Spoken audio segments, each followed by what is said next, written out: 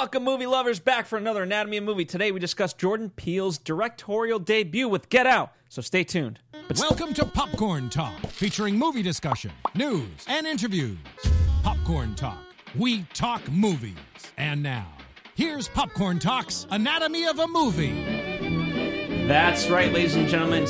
Just the other couple of months, I guess, we were listening to this song, Miss Peregrine's Home for Peculiar Children, and oh, what a joyous song that was in that. And now we listen to it, and it brings nothing but horror to our lives. Yeah. Because contextualizing Get Out, it is one of the more freakishly creepy songs I've heard in a while. We have Dimitri Panos, ladies and gentlemen. Hey, movie fans. How is everybody? We have Marissa Serafini. Hello, everyone. I guess nobody wants to answer how is everybody.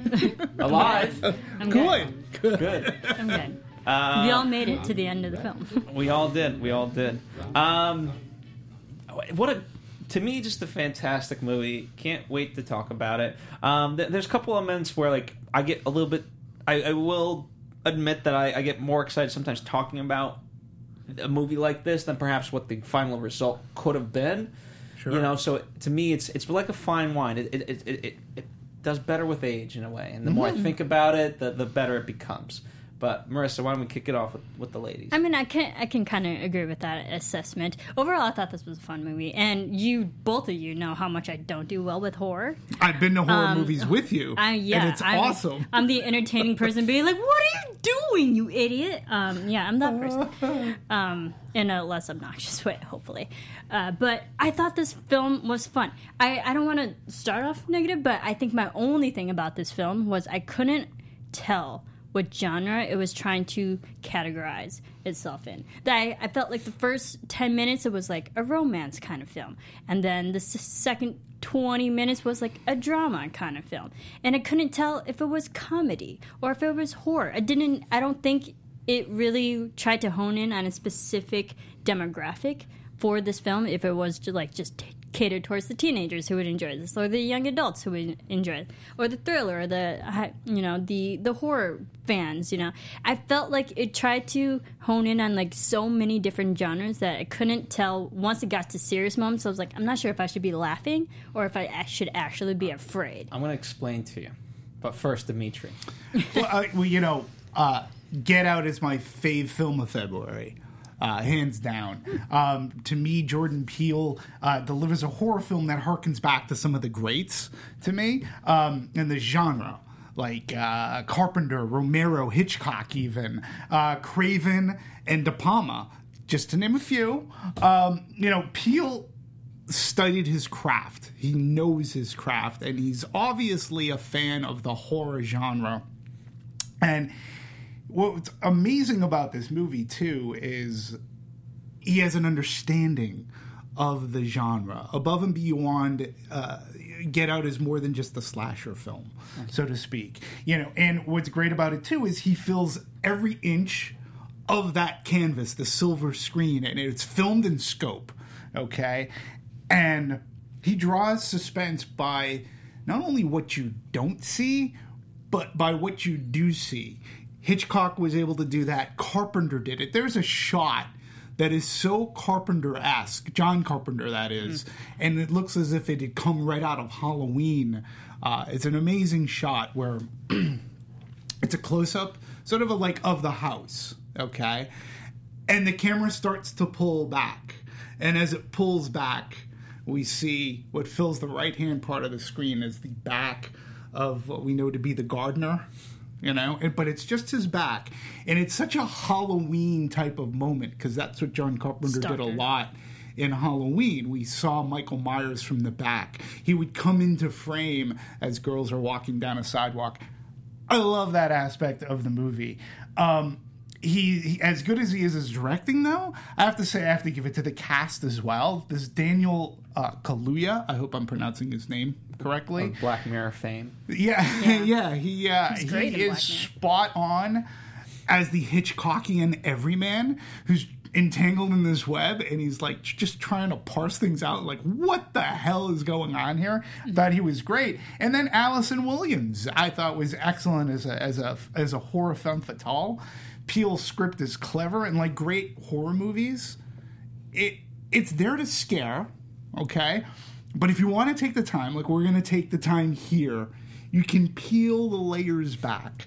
And it's just as good to make you, like, scare you, make you jump out of your seat. But if you want to look beyond the jumps, you can peel back those layers for an astute social commentary. Like any good horror movie, whether it be Wes Craven or even John Carpenter or Tobe Hooper will do.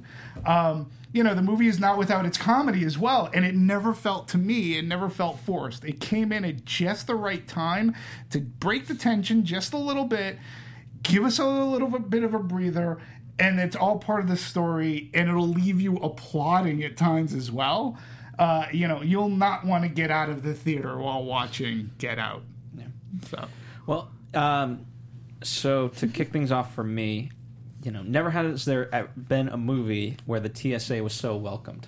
And I don't think there ever will be. Sure. So that said, now I'll start off, I guess, addressing Marissa's points, and then we'll sort of careen back in and take it from there. But, I sort of had the same sentiment as you, Marissa, in the sense that, okay, what sort of genre is this? Because it wasn't laugh out loud funny, but it was funny. And it wasn't fully suspenseful, but it was suspenseful. And by the end, unfortunately, I feel in a sense robbed because I can't ever fully quite have the experience that if I was just an African American or whether a guy or girl, but I feel like I'll never have that feeling because ultimately, where you're left with, should I laugh? Should I cry? Should I this? I think you're supposed to do all those things bundled up into one because it is funny because it's being presented on screen, but the real life sort of implications that it ties into are that horrific. Yeah. And so you're left with that sort of sentiment. Well, it's like, it hones on the idea, like, you don't know if you should laugh or not because you don't want to, like, come across racist or anything like that. Or, the subtext, the racist undertones of this. And, like, is it funny because it's just a funny joke? Or is it funny just because the culture made it funny, Yeah, well, I can attest to what you're saying, but before I go into my experience of laughing and perhaps being looked at as a racist, of recent times within the past 10, 15 years, the closest that I can compare this to is Scream. Those movies were always satire and meant, to an extent, to have comedy in them. You mean Scream or Scary Movie? Scream. Scream. I mean, okay. Scream. If you watch Scream, Scream is a satire of horror movies, and it's yet very suspenseful. But there are parts of it, if you're a horror fan, you can sort of like get the joke, and you'll laugh at it. Now, to me, a decent horror movie, in one way, shape, or form, should lighten the tension. There's got to be something to just break the tension for, even albeit for a few seconds. But I also find that humor draws you to a character. If a character is able to make you laugh or whatever, you're drawn to that because a good horror movie, as I've described on this show before, and you and I had a conversation actually when we were sitting in a movie theater to watch Annabelle. Annabelle, oh my God. Horror, like a good horror movie should be like a thrilling roller coaster. It should ratchet you up, bring you to the tallest heights, and then drop you and make you like scared, but then there's a little breather. You take a corner or something.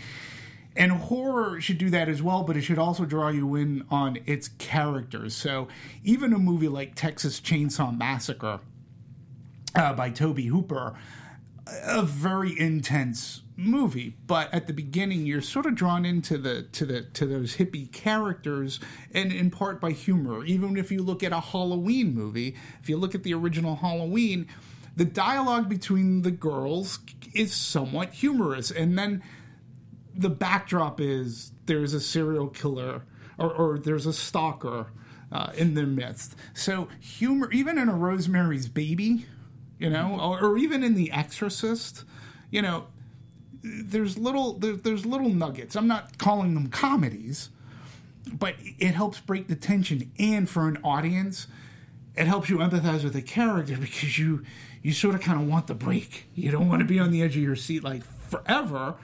But I think this movie ratcheted it up great.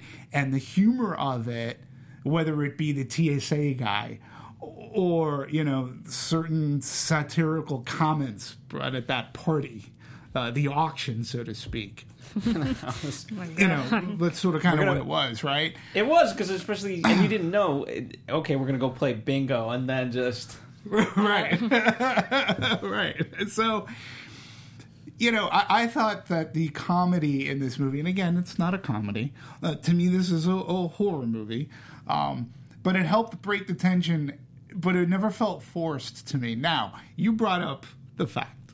Do you feel racist if I laugh at this movie? I think you were talking about that too.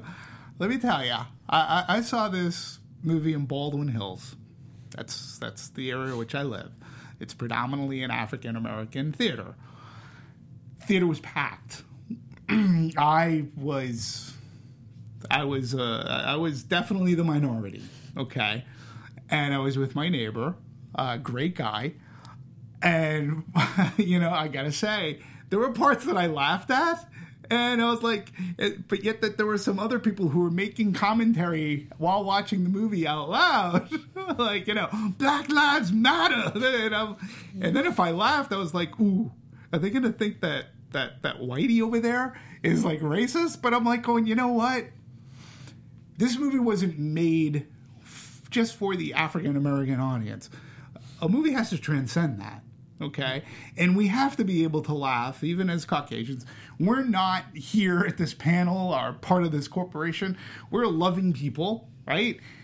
To laugh at this movie, I think you're meant to. We can laugh at ourselves, laugh at the social commentary of the movie, and be comfortable with it that we're not racist because we get the joke that the character is going through whatever. So when they say something that's off color, like, I'm a fan of Tiger Woods, because they're talking about golf, you're like, oh, you just feel embarrassed for the white race. But I, as a white person, can laugh at that because, like, that's just like, oh, you're such an idiot. Or if I could have, I would have voted for Obama for a third time. You're like, yeah, right. Okay. We get the joke. Why? Because we're good-hearted people.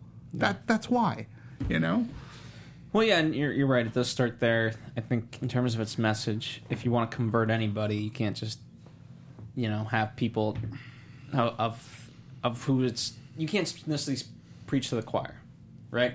And so, in that regard, it's good to sort of have it expand beyond its sort of core demo.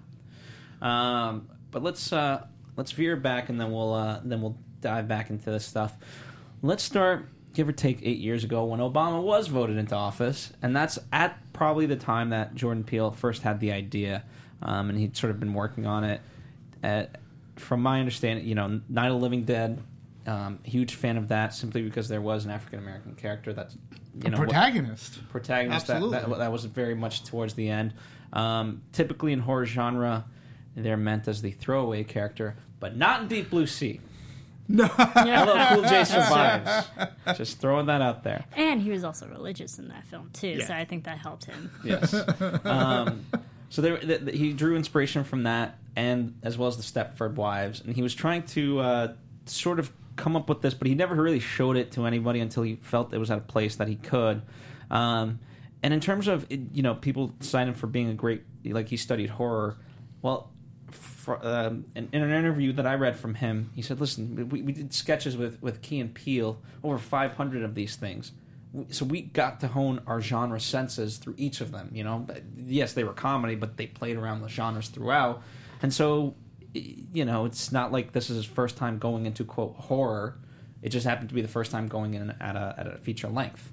So, and obviously, he, I think that's a great way to look at it because, yeah, he made 500 short films, and now not only can he do horror, I imagine he can do tons of other stuff. Sure. Oh, yeah, and Key and Peele is great. And I'm not one to really actually go out of my way and watch a lot of comedy, but I do watch Key and Peele. I've watched a lot of their seasons, and I think their humor is just so intelligent and smart, and how they execute it. It's done in a funny way, but still yet poking at the the general issues that the pop culture has.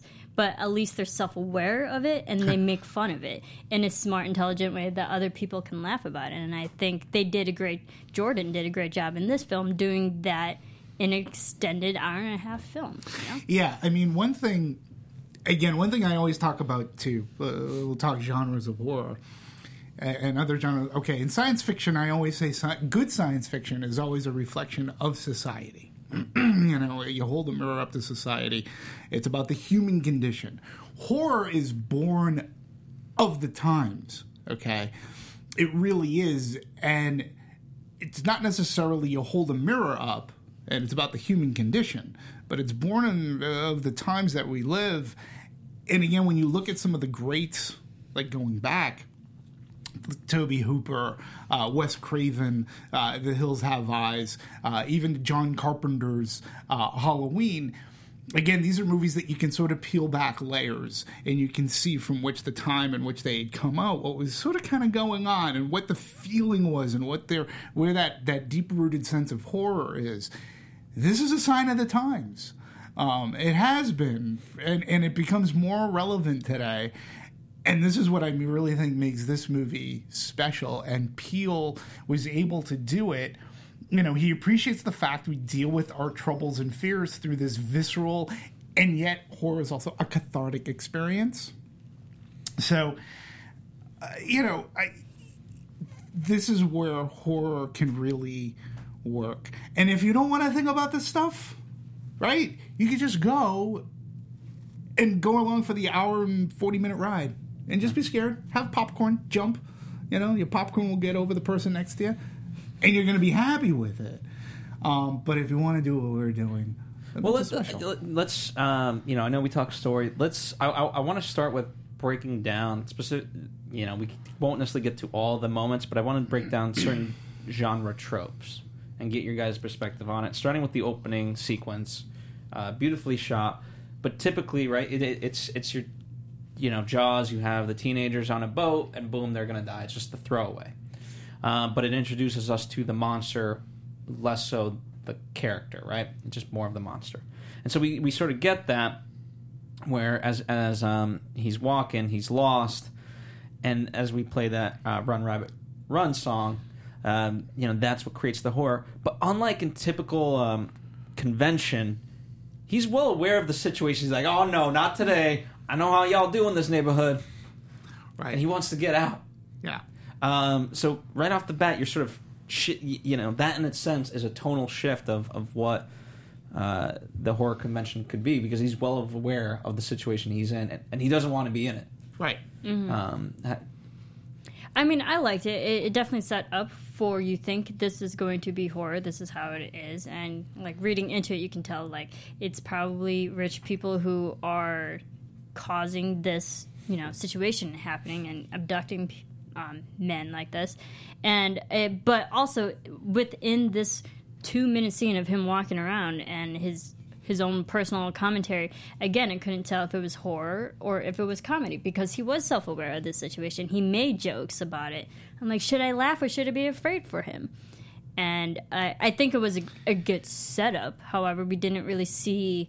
That was a quick abduction compared to what the whole movie was, which was a slow burn abduction. Right. I'm gonna make one other comparison to the opening because you're right. It's he's self-aware of the situation. Okay. I'm gonna go back to another movie that blends horror and comedy perfectly is John Landis's An American Werewolf in London. Okay. The opening, or the first 10-15 minutes in that movie, when our weary travelers come across the tavern and they're leaving the tavern and they're told, stay on the path, beware the moors, watch out for the full moon. They're given 3 rules which they instantly break, but they're very self-aware of their situation. They're like, oh, beware the full moon. Oh, there's a full moon. All right. Well, we got to stay on the path. Shit. Oh, we're in the moors. Jack, what are we going to do, Jack? I don't know. What is that sound? They're very self-aware, much like our opening character here. It's like, I got to get the fuck out of Dodge. I'm going to get out of here. And again, what is great about that scene is it's scary. It's just as scary about what we see. It's an innocuous white car that just drives up, comes back, parks, right? And then the way that it's filmed, we get the good jump. Like, we got a really good jump out of that scene. It's just very well done. And again, self-aware, a little bit of comedy. And then you laugh, it gives you that breather, and then it just reels you back in. So it was expertly executed, I felt. And you don't even see who it is, too. That's the mystery. Yeah. It's like, am I going to find out what this is? What's going on here? And then we find out that it's that guy who shows up a little bit later on in the movie, looking completely different, Yeah, so well done. It's quite a while. The other moment for me early on was with the cop, right? So we've seen a lot of these sort of scenes where there's an animal, it gets hit, and then we're sort of dealing with that. So at first it was like, what are we doing here? And we get the cop. This is, to me, what I loved about this scene was that it was a total misdirection, in the sense of with her. If you look at it in hindsight, she doesn't want the cop to know his identity. It's a foreshadow. Yeah. Mm-hmm. But in the moment, you're buying into it. Wow, look at this goody two shoes. She's trying to protect him. Now, forget the fact that she's preventing him from saying anything, and she's like, "No, I got this." But yeah, I liked how that played into it. That was a very well executed scene, in my opinion. Agreed. I have a list of misdirects and foreshadowing that the movie shows us, and that one being one of them. And you don't think about it till later. Yeah. It's much later. Much later. Once you get out of the theater later. Once it's too... Well, at that point, you don't... For me, I didn't... I was very much like, okay, there's something creepy here. But I never thought her to be the most evil of evilest until very much like with Chris. It was too late. Yeah, and what I liked about that cop scene was that because it is rooted in truth, and because we hear all these stories about racial profiling, especially from police officers against black men, which is really sad. And I think it was smart how they touched upon it and immediately put a kibosh on it. But at the end of the film, it completely just puts a twist on it, and I think it was just well executed. Well, it's a twist, but there's a good twist to it too, because what she was quote unquote trying to avoid at the beginning, she was hopefully going to rely on at the end. Yeah. Okay, so like that gag, let's call it, okay, was very well executed because, like a joke, it had a loop that closed. It did. And it was very smartly done. So where she was protecting at the beginning, at the end, she was hoping to rely on it. Help me! when we see a cop car come up, and then when it zooms in, airport, you're like, oh, awesome! And let me tell you, my crowd in that scene, but it rose the roof with they were like, it's a crowd pleaser because you're rooting. You're rooting for them. Yeah. So, something really funny, interesting too, while I was doing research on Jordan Peele, found this great thing on The Verge, and he said, developed over about 8 years, but he went on to say that race wasn't the initial spark of this movie. He wanted to make a movie about social fear and anxiety we all have about being the outsider in any group. And again, that's where horror works. It shouldn't just be about so specific. And I think he succeeded, but he realized it could be a focal point, and that was where his instinct was coming from. So it's interesting that race wasn't necessarily his spark, but the genesis of the idea is because we can all feel like outsiders. That doesn't matter, whatever color or race or religion, we can feel like that. And, that's what makes horror in a sense, in this case too, that's what I think can make this universal, unless you are a racist bigoted pig. So, no. Well, I mean, it's interesting. There's a lot of, I forget who compiled it, but like 30 of like the greatest tweets about this. And some of them are very funny. Because, like, for example, there's like pictures of interracial couples, and there's hashtags of what's going on here. My favorite though is there's a picture from the movie that says, "I just realized why the girl was eating Fruit Loops and milk separated together. She was separating the whites from the coloreds." I didn't even notice that. Well, because it was one of the, even in that movie, it was just such a point of, she would eat a couple of the Fruit Loops and then she would drink some milk. Right. But they were separated. It's quite interesting. Yeah. So there's been a lot of good comedy that's also come out of it. And to your point, I guess let's move into the house now and talk about the various points there in terms of, I don't know, where do you guys want to start? I have my agenda, but if there's anything particularly jumping out at you guys. We talked about the hypnosis. Sure. Again, it was fun to watch, interesting to watch, but again, I wasn't sure if I should be afraid of Missy during all this. I was like, what is happening? I was afraid. Yeah, what is happening right now? She's not giving him a choice. Like, he never wanted to do this. He was like, I'm good. And then she's like... Then the tea stirring. And that sound was done so well that like it's like nails on a chalkboard and even that sound effect like kept playing throughout the whole film. And like, I thought that was done in the horror trope of like a certain sound effect that already instills this innate fear in you. Yeah, it was the teacup. That was the anchor.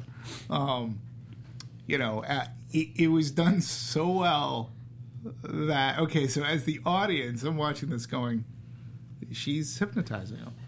He doesn't know it. Like, he was basically being mind raped. That's what was going on. And it was really great seeing Catherine Keener. I don't think has ever been scarier. Because she was so subdued. And, like, if you listen to... I don't know, you can go onto YouTube. Howard Stern has hypnotists come on, and they're very, it's all about their voice. It's all about the calming nature of the voice and whatnot. But her voice and her conversation, all the while with the... Now, the sound design in this movie was brilliant, particularly in those scenes, because that had to come across as being there, but not taking over the whole scene, but it had to be there, so that it was almost like that heartbeat that's in a movie, that scene. And then what do they call it, the sinking place, the sunken place, the sunken place. Yeah, it's definitely not the happy place that you go to on Splash Mountain or something like this. You don't go to your happy place, the sunken place. What was very interesting about, to me, the sunken place, as well as how everything to him sort of kind of looked like a TV. Mm-hmm. When he's looking up, sort of kind of had thoughts of The Arrival. Long hallway and the square or the rectangular type screen, but like his dilemma as a child while watching TV, he was seeing things almost as if he was in this out of space sunken place, and he was watching these people on a screen. It almost photography. I mean, they played that very well. He was always behind the lens, and so you do make that connection of him watching TV. Now he wants to see everything through a lens, so that way, because he was paying attention to the TV. So if he hides behind the lens, maybe he'll be able to see the truth. Right. And he was starting to with his camera to see the truth. Now, unlike with like, let's say, Rear Window, the camera didn't come into play at the end. It was just more of get the hell out. Yeah. Right. Hitchcock. So I did miss that sort of moment, but that's just nitpicking. Yeah. I mean, I didn't think that the camera needed to. I mean, he was getting shots. The camera comes into play a couple of times, whether it's his digital, like SLR, or his cell phone camera, which really Well, it does come. Yeah, I guess it does come back with the at the end with the shotgun, right? Because that's what triggers that whole scene. So, but that entire scene, and what's great about that is he has no recollection of it, but he's like, "I think your mom hypnotized me." And she's going, I'm going to say something. He goes, no, I don't feel like smoking anymore. Yeah. But, he tried to turn that negative into a positive. He's like, no. He goes, no, it's okay. I don't have that craving to feel like smoking and whatever. So he's like, oh, wow, it's sort of weird. And he goes, I don't remember anything of it. But to me, he felt a little violated. How could you for not? Sure. Yeah. Like, you're like, well, it's great, but just, come on. Yeah. So,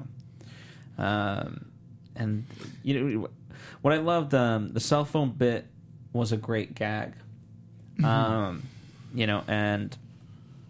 talk about, like, if you want to talk about cinematography and performance all at the same time, think of the maid, right, when she's in that moment of trying to get out of her own mind, right? She's in a sunken place. She's trying to kind of at that point sort of get out and be able to connect. That frame is so shallow. If she moves literally a centimeter, left, right, front, back, it goes out of focus. Are you talking about the scene when that she's took in the place kitchen? in the bedroom? In the bedroom, talking about like, the cell phone. Yeah, she's like, I'm not going to snitch. And she's like, tattletale? Yeah. And what's great about that scene too is the way it was shot so tight, okay? And again, it's not about what you don't see, it's about what you can see. Every time she took a step forward, I felt as if she was invading my space. I felt like taking a step back. It's like, you're getting too close. And it was just done. And again, it was so sharp and clear. It literally filled the screen. He used scope for a reason. It happened to be an XD. At this theater that I saw it at, so it was on a premium large format screen. That scene was an uncomfortable scene, and yet it's sort of like you sort of laughed a little, but at the same time you're like, I can't back up in my seat anymore. You're getting too close. Well, she was reaching out for help, and then the way she, like, as long as that moment was, her rushing out, it was like, it was in an instant. So. I thought that scene, the bedroom scene, and the kitchen scene when she we're just trying to see the actual person underneath trying to get out as well. Yeah. I thought that performance was great, especially the tears just streaking down. I'm like, oh my goodness, something is happening, and that was intense too. Kind of framed the same way. Yeah. And it's like, get out of my personal space right now. And I thought it was just great performance on both scenes. Honestly. Yeah. And the other scene when he goes out prior to him being hypnotized for the first time, when he goes outside to sneak that cigarette, and the gardener's there. Yeah. And again, what's brilliant about that, and again, when you peel it back later, like the way he was running at him, it's like, oh, he's great. Well, number one, my audience is saying, get the fuck, run! They're like, don't stand there. Get the fuck back in the house. Again, it's hard not to laugh when you have commentary going to the screen, but at the same time, you feel the tension that's in a crowded theater, it's a great movie-going experience. But when we were talking about foreshadowing, that's a great scene because prior to that, when our hero is being given the tour of the house, and we come up on the stories about grandpa, and like he always had it that Owens beat him, like in the race, right? Yeah. This guy's running at him like a sprinter. He goes off, and then we come to find out that the gardener is harboring, good old grandpa, the racer, who never got over the fact that he was beat. Yeah. It's a great scene. It's a great scene. Although scary to watch, though. It is scary to watch. It doesn't matter what race you are, but when you see a a hooded figure running towards you at night. Like, yeah, At your first full tilt. at full speed, like your first instinct is to run. That Yeah. whole fight or flight response. You fight. Yeah. you fly away. He was like a deer in headlights.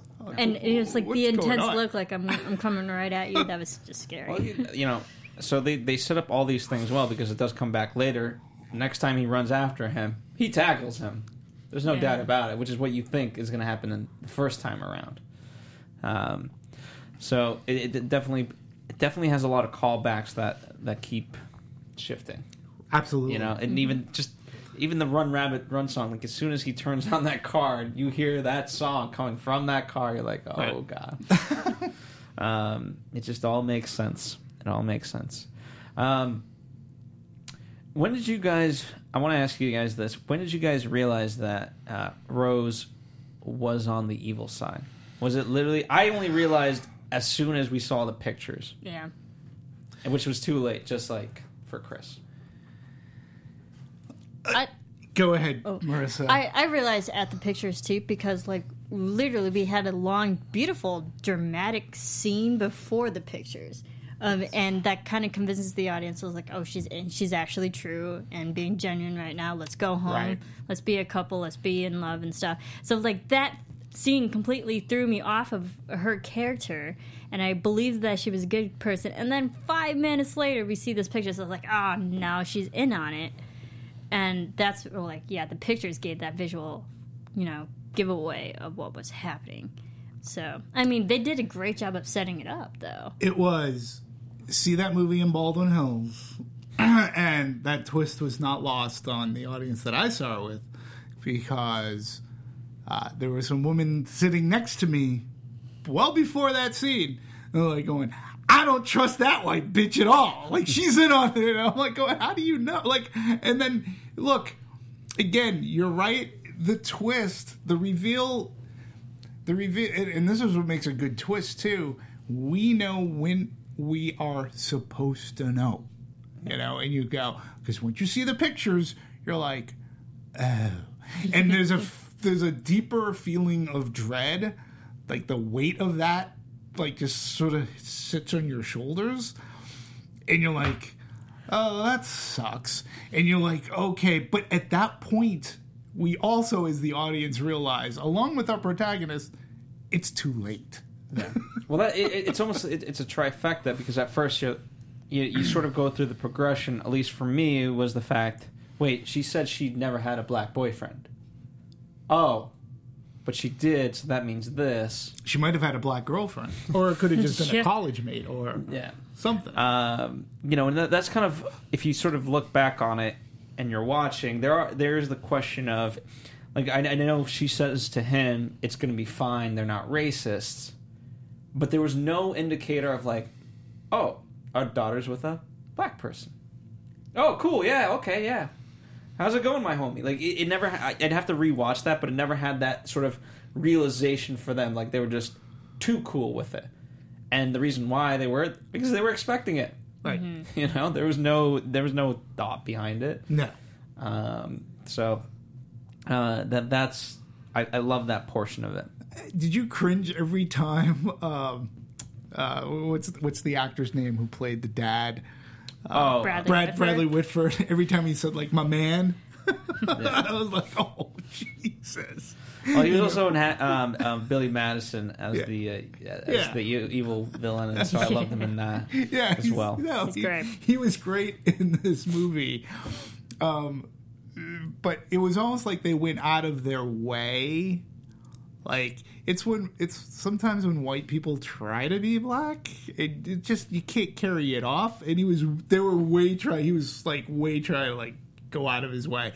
And that, too, is a harbinger for that movie, too. It's like, did you tell your parents? No. What's great about it is that she sells it as almost like a little bit of rebelliousness, going, I'm just going to spring it on them. Don't worry about it. They're not racist. My father's going to tell you he would have voted for Obama a third term if he could have, which seems to be, he said, that he said that line to everybody in the post-Obama. Yeah, like, it was well rehearsed. Yeah. And because he does say it. He does say it, like right in the first 5 minutes that they meet. But at the beginning of the movie, you're not thinking foreshadow, like you're thinking, oh, she's gonna guess who's coming to dinner, you know, and she's just gonna spring it on him because there's a little bit of rebellious to him. Like maybe there's friction between the parents, but then, you know, we find out that they were too cool. That they were weird, yeah. Well, the only this is sort of interesting. I did a couple of polls, one on Twitter, one on Instagram, and just to see who liked the movie. And so 43% of people that voted loved it.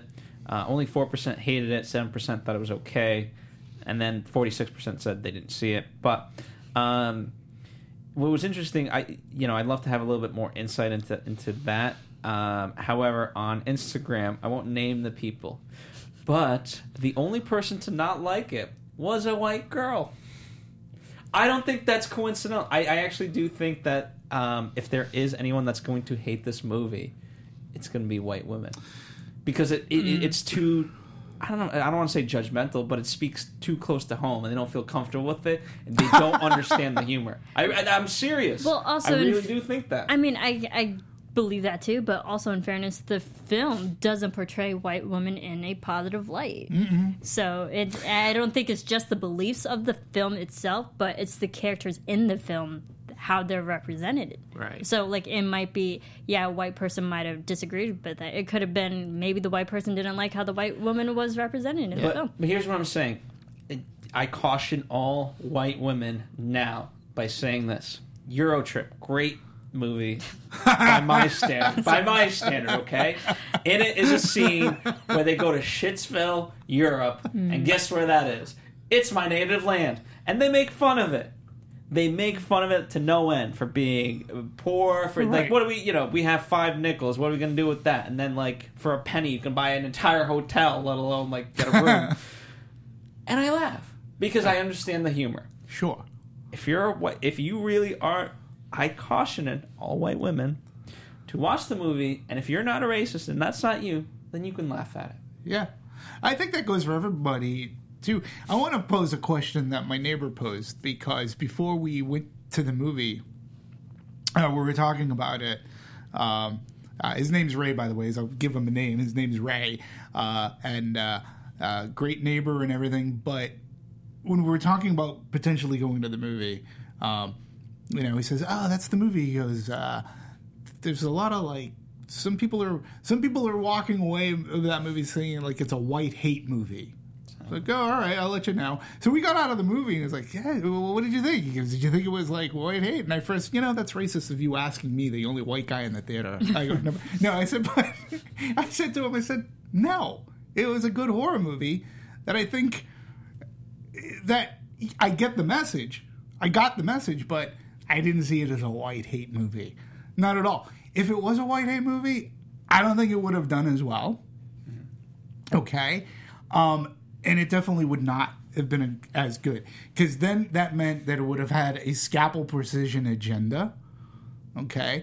And that movie did have a socio-political theme that you can talk about. But I did not take it as a white hate movie. No, I think I took it as a cautionary tale. And also a cautionary tale, like, in the worst of ways... And just in the spirit of which this is intended. I know I'm probably going to get so much hate mail for this. But at least if you were a slave, at least you had the ability to be conscious of it and revolt. Here, you lost all... You were in the sunken place, whatever the hell that ultimately means. And you lost literally your soul. Yeah. So in this regard, I don't know. I'll say this... I'll let people decide for themselves, but I would say this is way worse than, again, at least with slavery, you have hope, which I'll just jump ahead to illustrate my point so I don't sound like the biggest douchebag in the world. When it came to music, one of the hard parts they found was they wanted to use African-American music, but it always had a hint of hopefulness. So, like, we can't use that. Right. Because there's hopefulness. We want it to be not as hopeful. Right. And so I think you get where I'm going. I think both parallel each other. Sure. Absolutely. Marissa. I mean, I can definitely. Now that I've spewed my hate speech. I think I'm going to step away from that. No. I can understand there's always that silver lining at the end. Yeah, it's terrible to go through, but like there's hope at the end, and there's a way to fight back and stand up for yourself.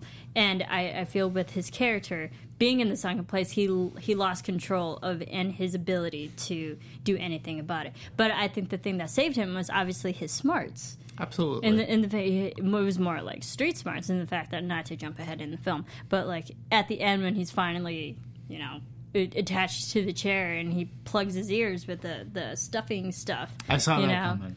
I thought it was smart because it was his intelligence that kept him alive. Am I the only one? Fuck me if I am.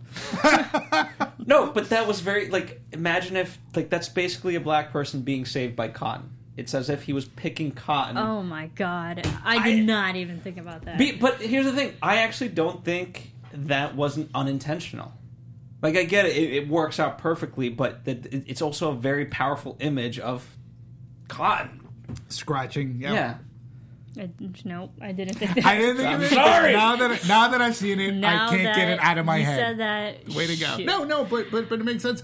And again, the mere fact that this is what good horror can be if you choose it to be this way. You could talk about that stuff and go, okay, there's another of that layer, that socio-political type of layer and it works. I don't find it being, by you saying it being racist, it just adds another level to, there is an irony to it. Yeah, I didn't, and even anything I've read, I think it's a solid observation. I guess what I'm saying is I'm hoping to be the negation of negation. You know how, with a negation of the negation, there's the good person, there's the bad person pretending to be good? I'm pretending to be a racist, but deep down I'm good. We know that's good. I can vouch for Phil that he is actually a stand-up person and not, at the very least, racist at all. Nobody here is. But I think this is why we talk about it. If we feel uncomfortable talking about it, it's because of the fear. It's because we're not used to this can be outside of our comfort zone. Yeah, in a sense, and we don't want to say the wrong thing. And listen, it's one thing if I tell people, if I'm talking about Rogue One and I say the movie sucked for these reasons and people want to hate me for it, that's fine. But if we're talking about a movie like this, which happens to be an excellent movie, there are things that we try to be responsible for, and being that none of us is racist, that we don't want to offend. Yeah. But I don't think this movie was meant to offend the white person. And again, even Jordan Peele will say, this movie has to be an inclusive film. He goes, it doesn't work for everybody, then it's not worth it. And we said that at the top. This comes from an article I found in the Boston Globe. There's this mix of the movie itself being about the fact that there's never been a movie like this. Part of what's special about this movie is that it is about representation. It's about giving someone like me a chance and a platform to make a movie from my perspective and trust that an audience will come and see it. That's a fantastic perspective on his craft and filmmaking. Mm-hmm. Even himself, I want everybody to see this movie. And that's what we've been talking about, I think, this entire time thus far. Well, I wanted to sort of slightly shift gears, talking about the sort of creative process and having autonomy, right? A Blumhouse production, done very cheap, but they generally tend to, not cheap necessarily for them. Affordable. This is on their higher budget of movies, technically, but they give their directors autonomy, which, if you look at Blumhouse Productions, it seems to be they have Split, and now they have this. They're killing it. Yeah, but think about Blumhouse. Think about what they've done and what they've accomplished. Okay, so James Wan started off with Saw. Okay, that started off at Lionsgate. Okay. I felt this film had a little bit of Saw in it, just with the TV screen. So yeah, and then think about what Blumhouse afforded him with The Conjuring, and then with the first two Insidious movies. Okay, very low budget, but really Saw was his jumping point. Okay, Blumhouse helped him expand, and then he gets the last Fast and Furious movie. Look at what they've done with other movies like The Purge. Okay, they take, and I think didn't Blumhouse do Lights Out? I think Blumhouse did Lights Out too. Let me double check, but probably I don't want to make an assumption, but I'll double check while you're talking. Yeah, please. So Blumhouse is great at mining talent, giving that talent the room to breathe, and again, Blumhouse partnering up with M. Night Shyamalan. If ever a director who's really... already set in the horror thriller genre. They didn't do it, but they did Ouija: Origin of Evil. Ouija, okay. Which, again, one of my favorite horror movies of last year. So well done that... Again, and if anybody needed a break, if anybody needed to try to get back into the game, it's M. Night Shyamalan, okay? And they give him an opportunity with The Visit. But they have faith in the people that they choose for directors and writers. And coming up with Peele, look, Sean McKittrick, like, I found this very interesting too. He connected through, believe it or not, Keegan-Michael Key. He's a good friend, and Sean McKittrick's a good friend of him, and Key led him to Peele and said, hey, Jordan is obsessed with horror films. He pitched the idea of Get Out. He's like, I never heard anything like it. He goes, we have to make this movie. And I think the Blumhouse is perfect for that, because now they can give him another movie. From what I understand, Mr. Peele said that he wouldn't mind continuing and doing thrillers. He loves that genre so much. And look at this. You say that it's expensive, but... Well, the production budget was $4.5 million. It already made its money back. Okay, $4.5 million in the whole. Like, you can say it's expensive for Blumhouse, but on the whole grand scheme of things, it's really not that expensive compared to other movies. That's 1/20th of right whatever movie we just watched. Yeah, and their track record. The Great Wall is a good example. Sure, right? The Great Wall. That's 1/20th of the Great Wall's budget, literally, probably. Yeah, and so.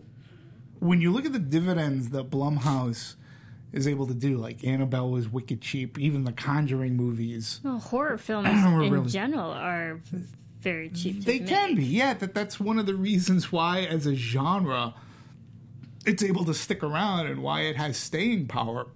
But they got to be good. There was a time where the horror genre was almost dead. I mean, people just didn't want to go because they were crap. And they were going straight to home video. They were becoming the B movies that that everybody believes horror movies to be at that time period. And literally, I just happened to be. I was fortunate enough to be at Lionsgate at the time, where Lionsgate and this gentleman Peter Block and so sort of reinvigorated the genre. You bring in Eli Roth. He does Cabin Fever, okay? Then he does Hostel. Then you bring in Saw. But you don't just stick with that. You do other movies like Hot Tension or even Open Water, which falls under that category, right? So right there you see there's a variety. There's like slasherish kind. There's more suspense kind. It opens it up, and then every other studio starts to do, remakes of The Hills Have Eyes, Texas Chainsaw. Remakes of the Texas Chainsaw Massacre. I don't need to see another remake of that, Friday the 13th. Well, if that reboot was actually a really good reboot, I felt, I don't know what the hell Paramount's doing. They just took it off its slate. But again, it can be movies that are done cheap that audiences really like to go to. And being that it's a sign of the times, horror, you can sort of kind of compare it to comedy, because when you're in a comedy, everybody laughing together, it's infectious. When you're in a horror movie and everybody jumps together or screams together, if you're next to a person, even if you're by yourself, Sometimes feel connected. Can do it to a person. Yeah. It's even funny. But, trust me, and I've been there. I've been in the back of the theater, right? and I've watched a movie that I've already seen, so I know where the jump is coming. And to see the audience jump, it's almost like a wave at a baseball game.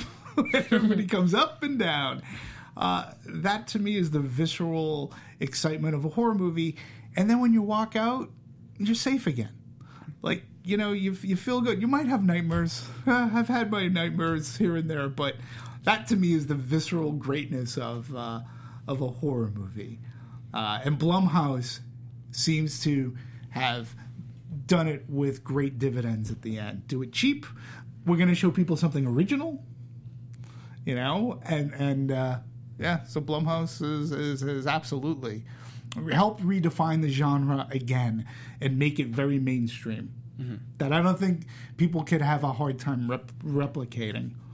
But it follows The Witch, not Blumhouse movies, but they're all very original and they're creepy and scary. Absolutely. Yeah. Shall we move on to more of the production side of things? Mm-hmm. So in particular, I was blown away by the cinematography for a number of reasons. Done by Toby Oliver, who I've heard of this movie. I don't know if you guys have heard of this movie, but Wolf Creek 2. Mm-hmm. Done a bunch of other stuff as well. Mainly kind of got his start in TV and went from there.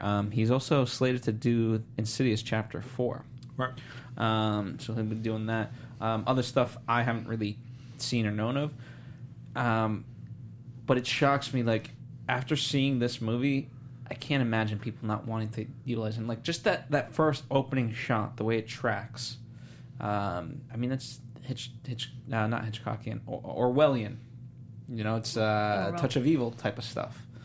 And even just the color, everything in the house, everything to me looks so bland. It was as if someone didn't actually white balance the film.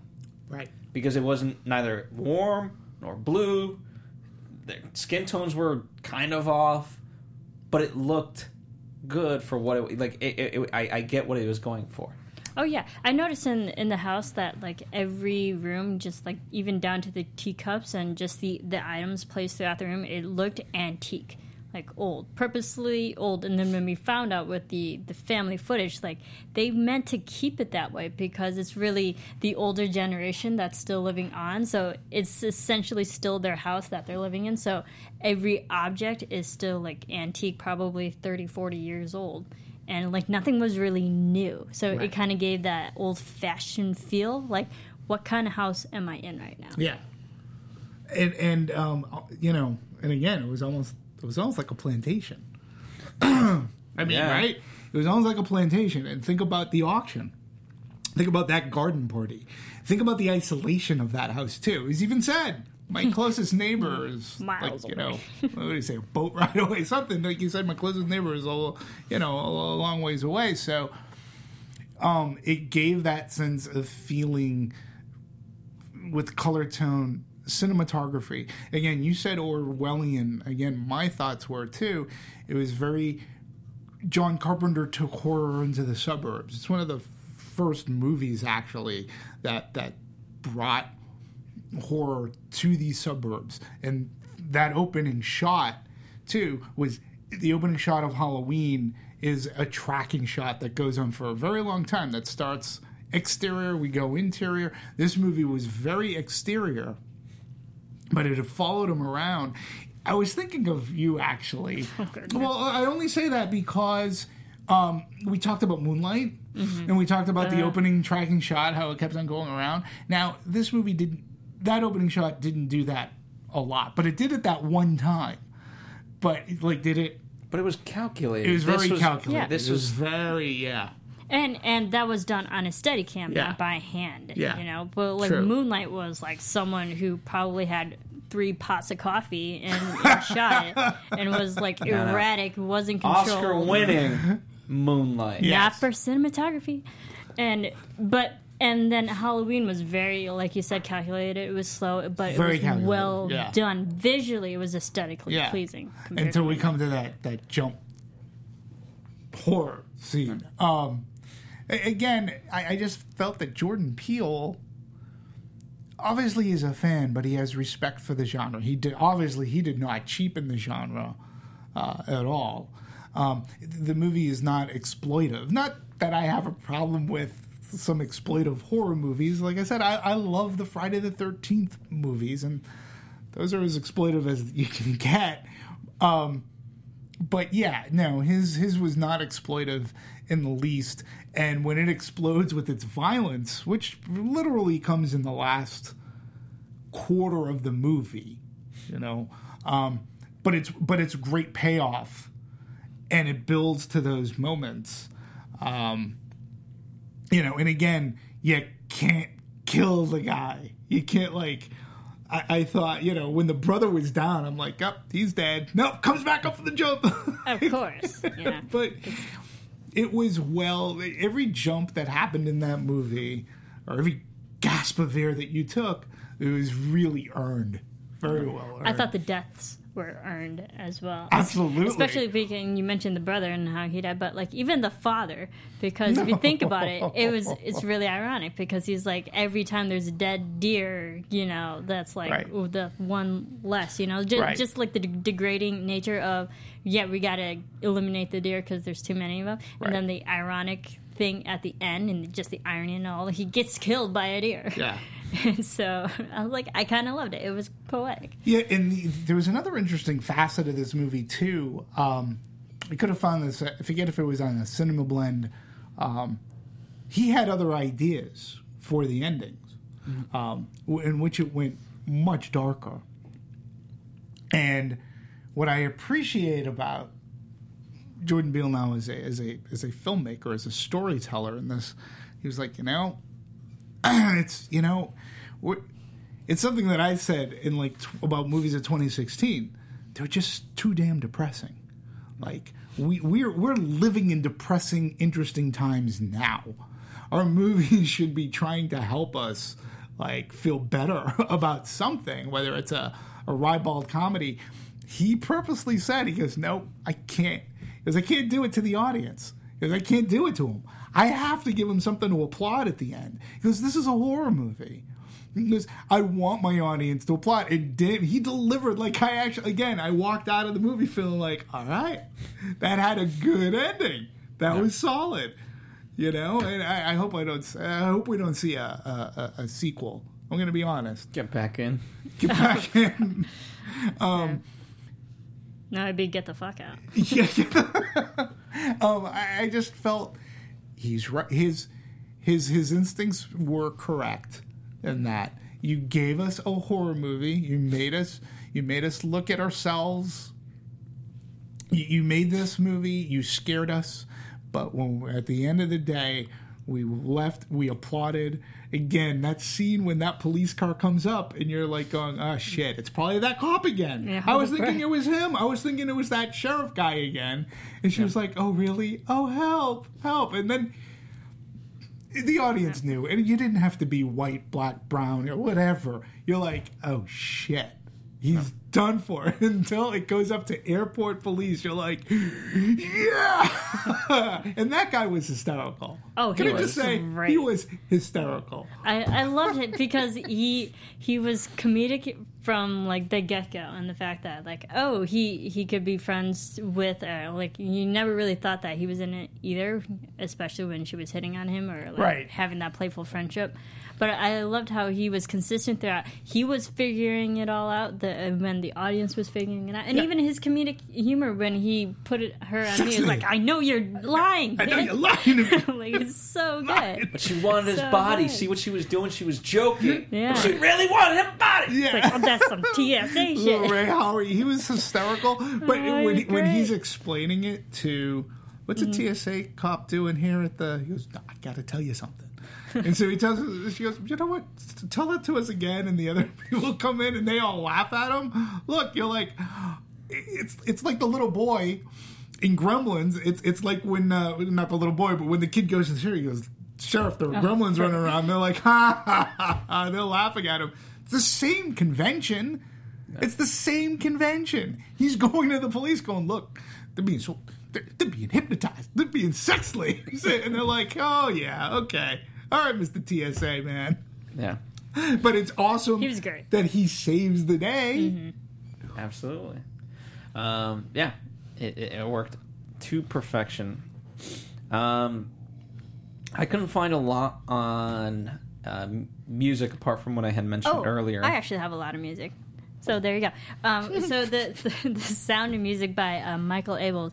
He's known for orchestral and choral composing, but when Peele was doing this movie, Jordan Peele said, I was into this idea of distinctly black voices and black musical references, so it's got some African influences, some bluesy things going on, but in a scary way in which you never really hear. And so Abel's score had to juggle all those different themes, and he said Jordan has seen every suspense thriller ever made, and he's very eloquent about what he loved about the score. So the particular score, especially during the garden party scene, Abel's composed a harpsichord concerto in the style of Vivaldi, and he thought because Jordan wanted African sounds and stuff, he completed it with the right temperature and foreboding feel for the harpsichord.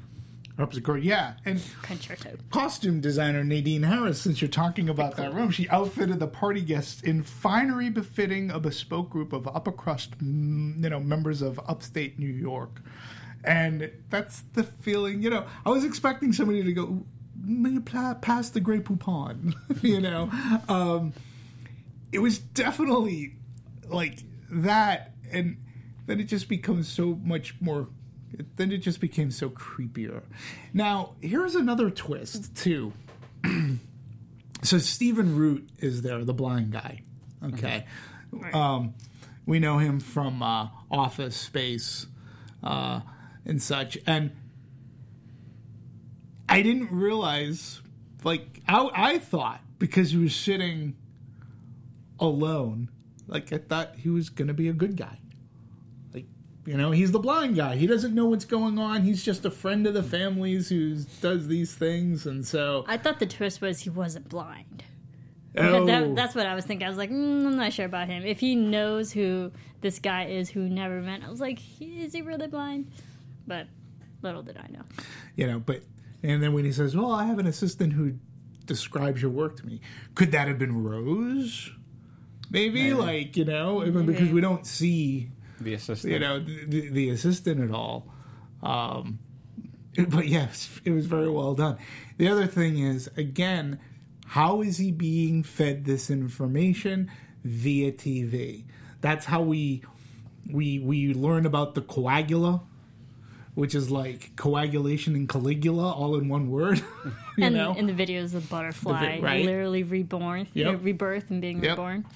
Here's my thing, too. If you revere your grandparents or your mother and father so much, would you make them the gardener and the maid, no matter what the color is? You love them so much. Oh, you're the gardener. I can't take credit for this theory, but they just put on this act during these things.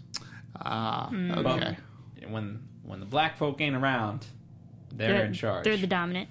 Interesting that you mentioned ancestors. That takes a little bit back to the music as well. We mentioned that there were songs that are underlying throughout this film that purposely actually, are too on the nose. But there's a song in this film, it's actually the beginning of the film and end of this film, and I hope I don't butcher this, but it's called Sikilizia Kwa Wahenga. It's actually a Swahili phrase that literally translates to "listen to your ancestors." And the song, the song lyrics loosely means something bad is coming, run, which correlates with the theme of the whole movie, get out. Get out. So even throughout the film, they purposely placed music that tells you to get out. Right. Which I thought was brilliant. I mean, the title itself is just the most brilliant title ever. Yeah. It just is. And for me, it's a... What again, layer upon layer upon layer, okay? Mm-hmm. When you look at horror movies, okay, the most famous... One of the more famous Get Out lines comes from the original Amityville Horror. Okay, Rod Steiger is the priest. He goes in to check and bless the house, and you get the get out, right? And then, of course, Arnold Schwarzenegger, made the phrase popular, I believe, in like Terminator or Terminator 2. Somebody goes, get out, right? But in every horror movie, right, it's, if you're in with that crowd, what are people screaming at the screen? Get out of there! No. Get out! Like, what are you doing in that house? Get out! It's brilliant. Well, to my knowledge, unless I'm mistaken, the title card didn't come up until the very end. Yes. Mm-hmm. Which I think is obviously very purposeful because, I think that's also commentary. Stay throughout the movie. Mm-hmm. Now get out! Yep. Which I thought was very funny. Anything else about music that you want to share, Marissa, or is that all you got? Well, Abels relied primarily on strings, harp, and percussive bowls to create the classical horror score, and there's some brass into it that's used like midway. And he purposely just made the scores dark, and he used samplings of creepier notes such as violin bowl on a metal bike spoke. So the actual physical items that creates that actual creepy sound effects in his scores. So I think he did a great job because I was afraid. Yeah. At some point. They actually, they made this movie fairly fast.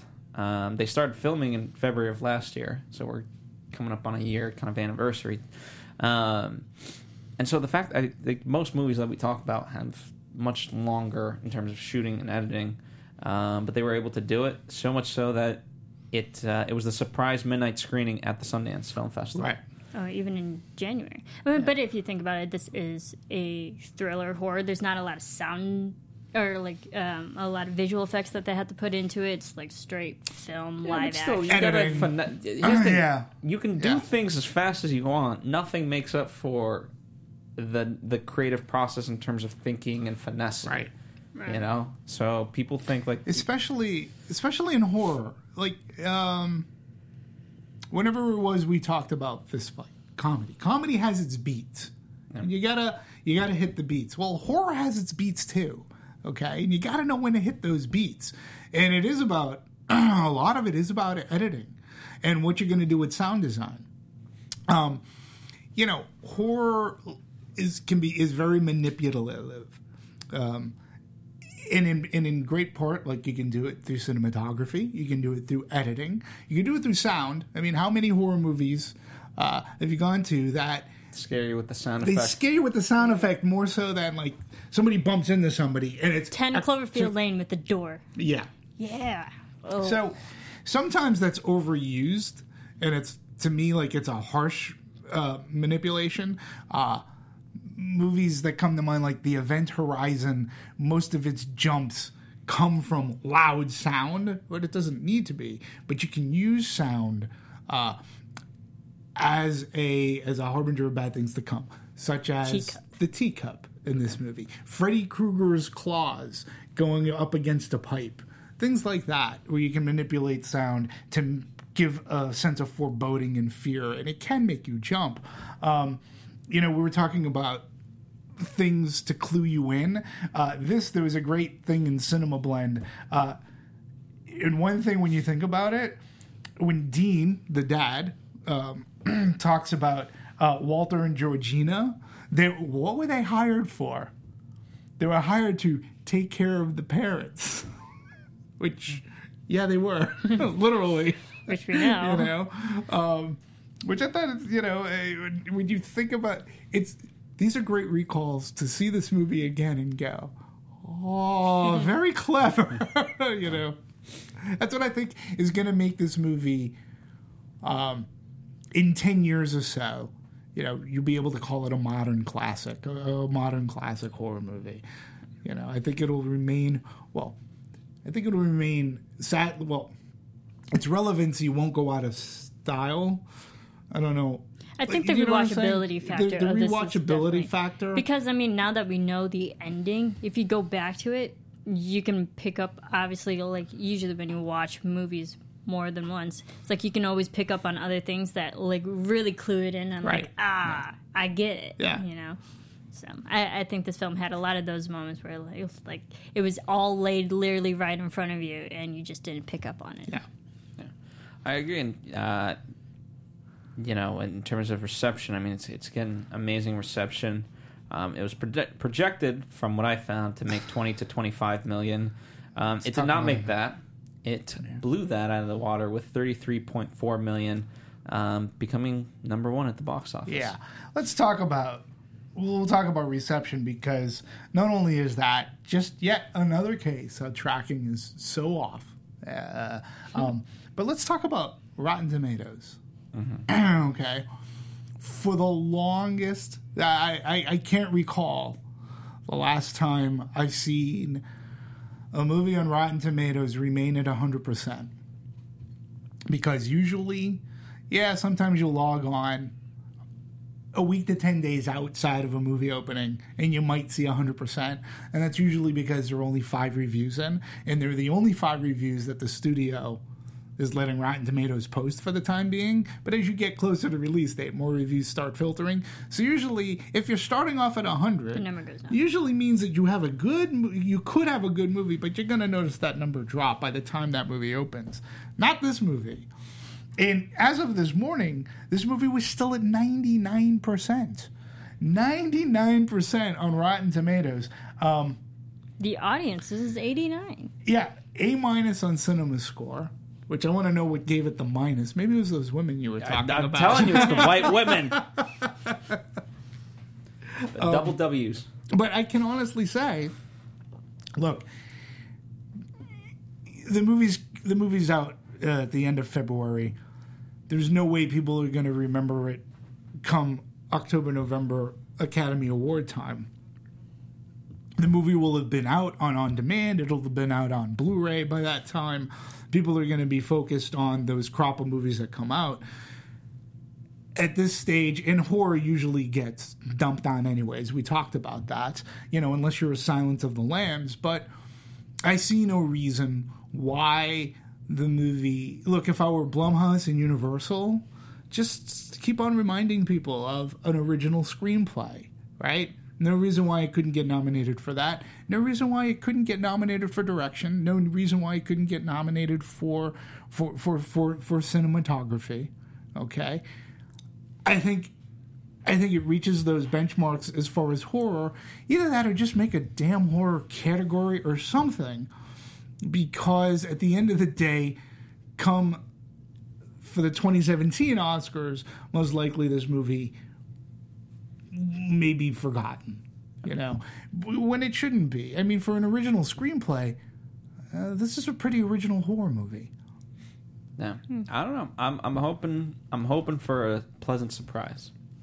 Who knows? And Jordan Peele, look, I will say this for Jordan Peele: whatever he decides to do next, it's a blessing and a curse. He has really set a high bar for himself. Yeah. And he said, Jordan Peele also says, if there's going to be a sequel to this, we really don't have word yet. But he says there are several other ideas that I've been germinating for the past 8 years, and I'd like to do all of them, as far as I'm concerned, my next decade or so, along with helping other untapped artists or untapped identities find their own platforms. As a producer, I want to write and direct these 4 other social thrillers, because he loves horror. He loves thrillers and social thrillers. So it might not be another horror, but I feel there are more movies that he's going to make in the vein of this, but not necessarily a Get Out sequel, just more films like this. Yeah, I agree. I just he's set such a high bar for himself creatively as an artist that it's to go higher. I would think that would be his goal. I think he'll try to get higher, but I think I would put him in the category of Robert Rodriguez, in the sense that Rodriguez for years has preached all these wannabe filmmakers say they want to make films, but they aren't making films, and he says that's the best education you can have. Right. And so in the case of Peele, he's done all these sketches. He's done over 500 of them. That was his film school, in a sense. Right. So he's done that craft. He's perfected those things, and now he's moving on to longer form. But he's done that, and so I think he's got enough practice under his belt. Even though this is his first length movie, but it's not a first time director. Right. No. I get that. there is something I think that's somewhat interesting to note too, right? We talked about box office. As of March 1st, this movie has made $46.2 million at the box office. Okay, for a movie that cost 4.5, and let's just say, all in, it was probably 25, maybe 30, depending on what Universal kicked in for advertising, hard drives, distributing the movie, all the publicity. Good marketing, by the ways, on this movie. I thought the trailer was pretty solid, without giving away a lot. No. The trailer made it look like a straight-up horror. Yes, absolutely. I thought the trailer made it look like a straight-up comedy, just like The World's End. Really? Wow, you see? I don't know, for me, yes. See, exactly, and I think that's the thing, because I think some people thought it was thriller, some people thought it was horror, some people thought it was comedy. Yeah, I have to readjust my expectation based on that. Well, and as you mentioned, I mean, 33 in its opening weekend, right? But catch this, it was in under 3,000 locations. Yeah, it's all right. Had a per screen average of 12,000. You think that's going to expand? I think it's expand. I'm not sure if it'll expand, but what it will have, it'll have some really good legs. Because outside of people like us talking about it, let's call ourselves tastemakers. Okay, audiences are really liking this movie, so I think we're going to have a decent hold. Okay, probably above average than what a normal, typical horror movie is going to have. Well, all you have is Logan right now. I really don't. There's a few others, but those are garbage. Yeah, I mean, Logan. I think Logan takes the weekend. I think they do, but this stays. But this could be number 2. Yeah, absolutely. And I think it'll have. I think it'll have its legs for a horror movie, more so than what would be normal, because it is so good and because so many people are talking about it. And also, horror is not really a genre you see in February, March. So. And Donald Trump recommended it by saying it has speeches Get Out. Oh my God. Well, on that note. Wow. That joke just came to me. If the president endorses it, it's good enough for me. He endorses it. Yeah, I'm tweeting about this show right now. Are you up? All right. Well, now that I've derailed it, I guess it's time to head out. Thank you guys for watching us. Please let us know your guys' thoughts and opinions.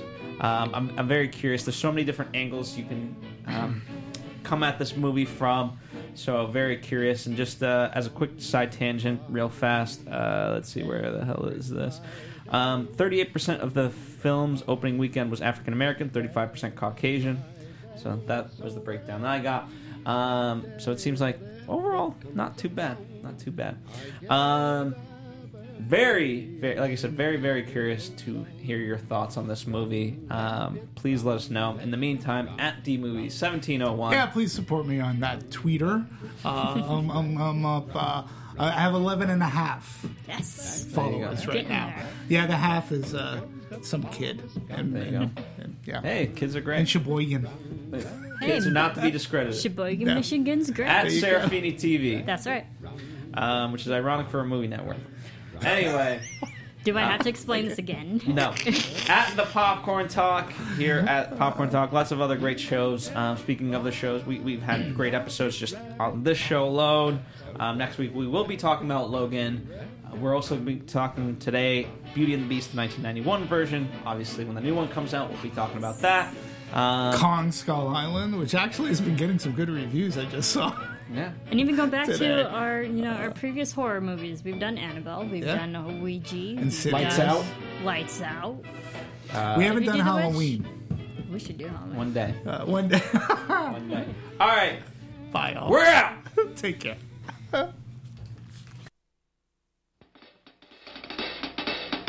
From producers Maria Menounos, Kevin Undergaro, Phil Svitek, and the rest of the Anatomy of a Movie staff, we would like to thank you for listening and subscribing to the show. If you have any questions or comments, feel free to email or tweet us. I'm Sir Richard Wentworth, and this has been Anatomy of a Movie.